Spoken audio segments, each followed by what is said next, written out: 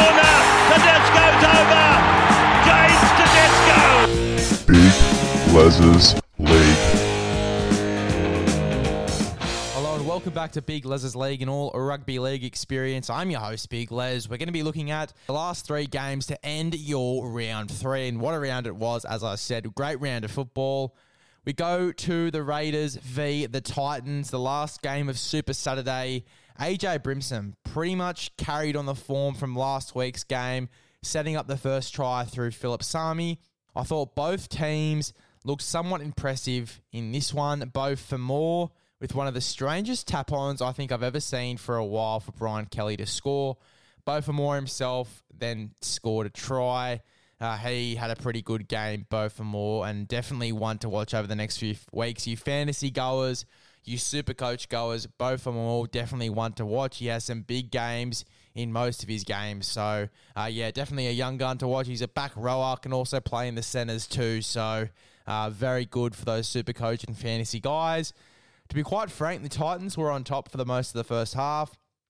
Two more tries from the Titans, and they seized the score, being 24-0 at halftime. Now, for any educated rugby league fan, this looks to be a Titans blowout, but the Raiders sure did prove us wrong. Due to the Titans missing a conversion in the first half, the Raiders scored 4 tries. Basically won them that game. It was a great performance there from the Raiders in that second half to win them that game. All conversions kicked thanks to Brad Schneider. And again, Brad Schneider is definitely another one to watch for fantasy. Consistently going to be starting at the 7 at least for the next few months for the Raiders. Definitely one that you should get in your fantasy sides. I imagine that with Josh Hodgson out for the season, Brad Schneider, when Jamal Fogarty does return, will be the 14 anyway. So I think he'll definitely be in that side somewhere. So definitely one to have in your back pocket for NRL fantasy and for Supercoach. Now this game for me pretty much marked itself as one of the greatest comebacks I've seen in a while, and one of the best I think we'll see this year.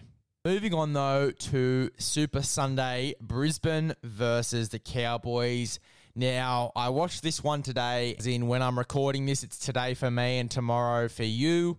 But I was watching this on Sunday night. I'll speak in future tense, I guess. But I was watching this yesterday and blown away with how the Cowboys performed, especially up against a red-hot Broncos side that have been going so well over the past 2 weeks. Townsend, his kicking game, his in-play kicking game was sensational in my opinion, and it's one of the things that got them the win. His calmed, composed head and his great in-play kicking game, his experience got the Cowboys that win for me. Also, the performances from Nanai scoring a hat-trick and from Valentine Holmes pretty much being in absolutely everything in that game. His performance was first class. So some great performances there. Herbie Farnworth got a penalty try in this one as well, which isn't something that we were expecting. I honestly thought that Kyle Felt was going to be sent off after that one, but I was wrong. But it was good that no one got sent off in that game, and I really enjoyed it, to be honest. I really enjoyed watching that one. I thought the Cobbo try saver from Gilbert was first class, considering he's a front row back rower, saving a winger try. I thought that was a great effort from him. Jason Taumalolo with some beautiful ball playing in that game as well. I thought he was sensational in that one. And Griffin Neame, really solid front rower and definitely one of the best this round. I thought if there was an individual front rower performance, he takes the cake there. He was pretty much in every single set, every single play. And he played a lot of that game too, Griffin Neame. So definitely one to look out for there, Griffin Neame. He was a starting front rower in this one. 21 years old. He scored his first NRL try. Come on, guys. It screams narrative. He is a really good young front rower coming through, Griffin Neame, and a really good game from him.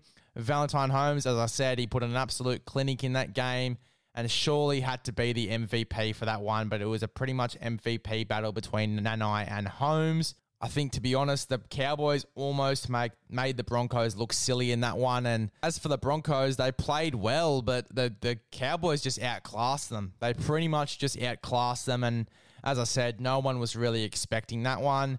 It was a blowout in the opposite direction to what people thought. I'm really excited and scared for what the Cowboys can do in 2022 for the rest of this season. For me, if they continue in this form, I think they'll definitely make a spot in the top 8. Then finally, the final game of your Super Sunday, it was the Bulldogs v Manly, and a very close game at that. The score was 13-12. Matt Burton had a really good game. It was just unfortunate that the Bulldogs couldn't get over the line in the last 40 minutes. I think if they did, they would have won the game for sure. They definitely had the momentum for most of that game. Tom Trbojevic had a pretty good game as well, coming back and finally scoring his first points of 2022, and that sounds really strange considering it's round 3. Bulldogs came out strong, and after a strong set, they score through Wakeham now. Haumole Olakau'atu knocked it on, and then Wakeham put the ball down in the in goal. And scored. It was good signs considering he was a late inclusion in that game. The Bulldogs pretty much had a lot of momentum and confidence after that try and were playing some really good football. And I honestly thought that my tip was right. I thought that the Bulldogs were going to come out and have a really good game up against the Manly Seagulls, which they did. It was just unfortunate that they didn't win.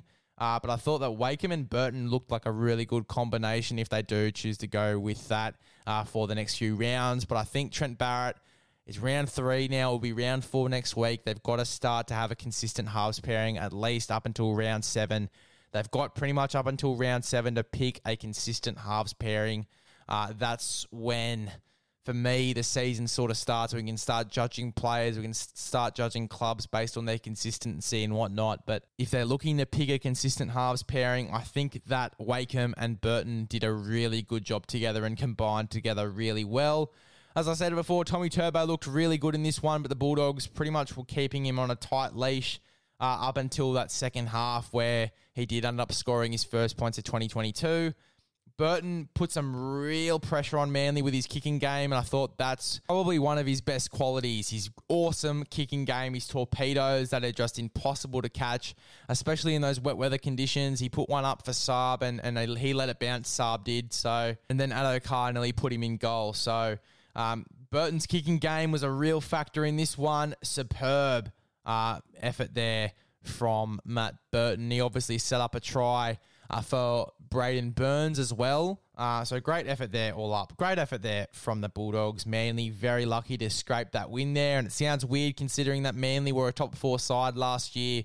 But they were very lucky to scrape that win. And it was quite scrappy from them in the first half. But I thought they did a really good job in the second half to keep the Bulldogs at bay. And yeah, the Bulldogs, really good effort from them and really unlucky not to score. Obviously, the scores were set at 12 all. They both scored the right number of tries. Both conversions were kicked as well. It was 12 all. Sorry, not all conversions were kicked. Obviously, Burton missed one and then got the penalty goal there. I think the Bulldogs scored more tries than Manly did. It was just conversion kicking that sort of, again, got them behind. But the scores ended up being 12 all. And then DCE, right at the end, he gets the field goal. The clutch man, Fox League somewhat call him Michael Jordan. I don't believe it myself. I actually watched that replay today. One of the main pages posted it up. But look, clutch man DCE, not wrong saying he's a clutch man. And he got the job done there for the Manly Seagulls. The score was 13-12.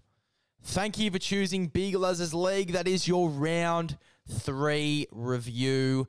Thank you for choosing Big Les's League and all rugby league experience. What a great round of football. Make sure you recommend this podcast to a friend for the footy season, and I'll see you guys in the next one.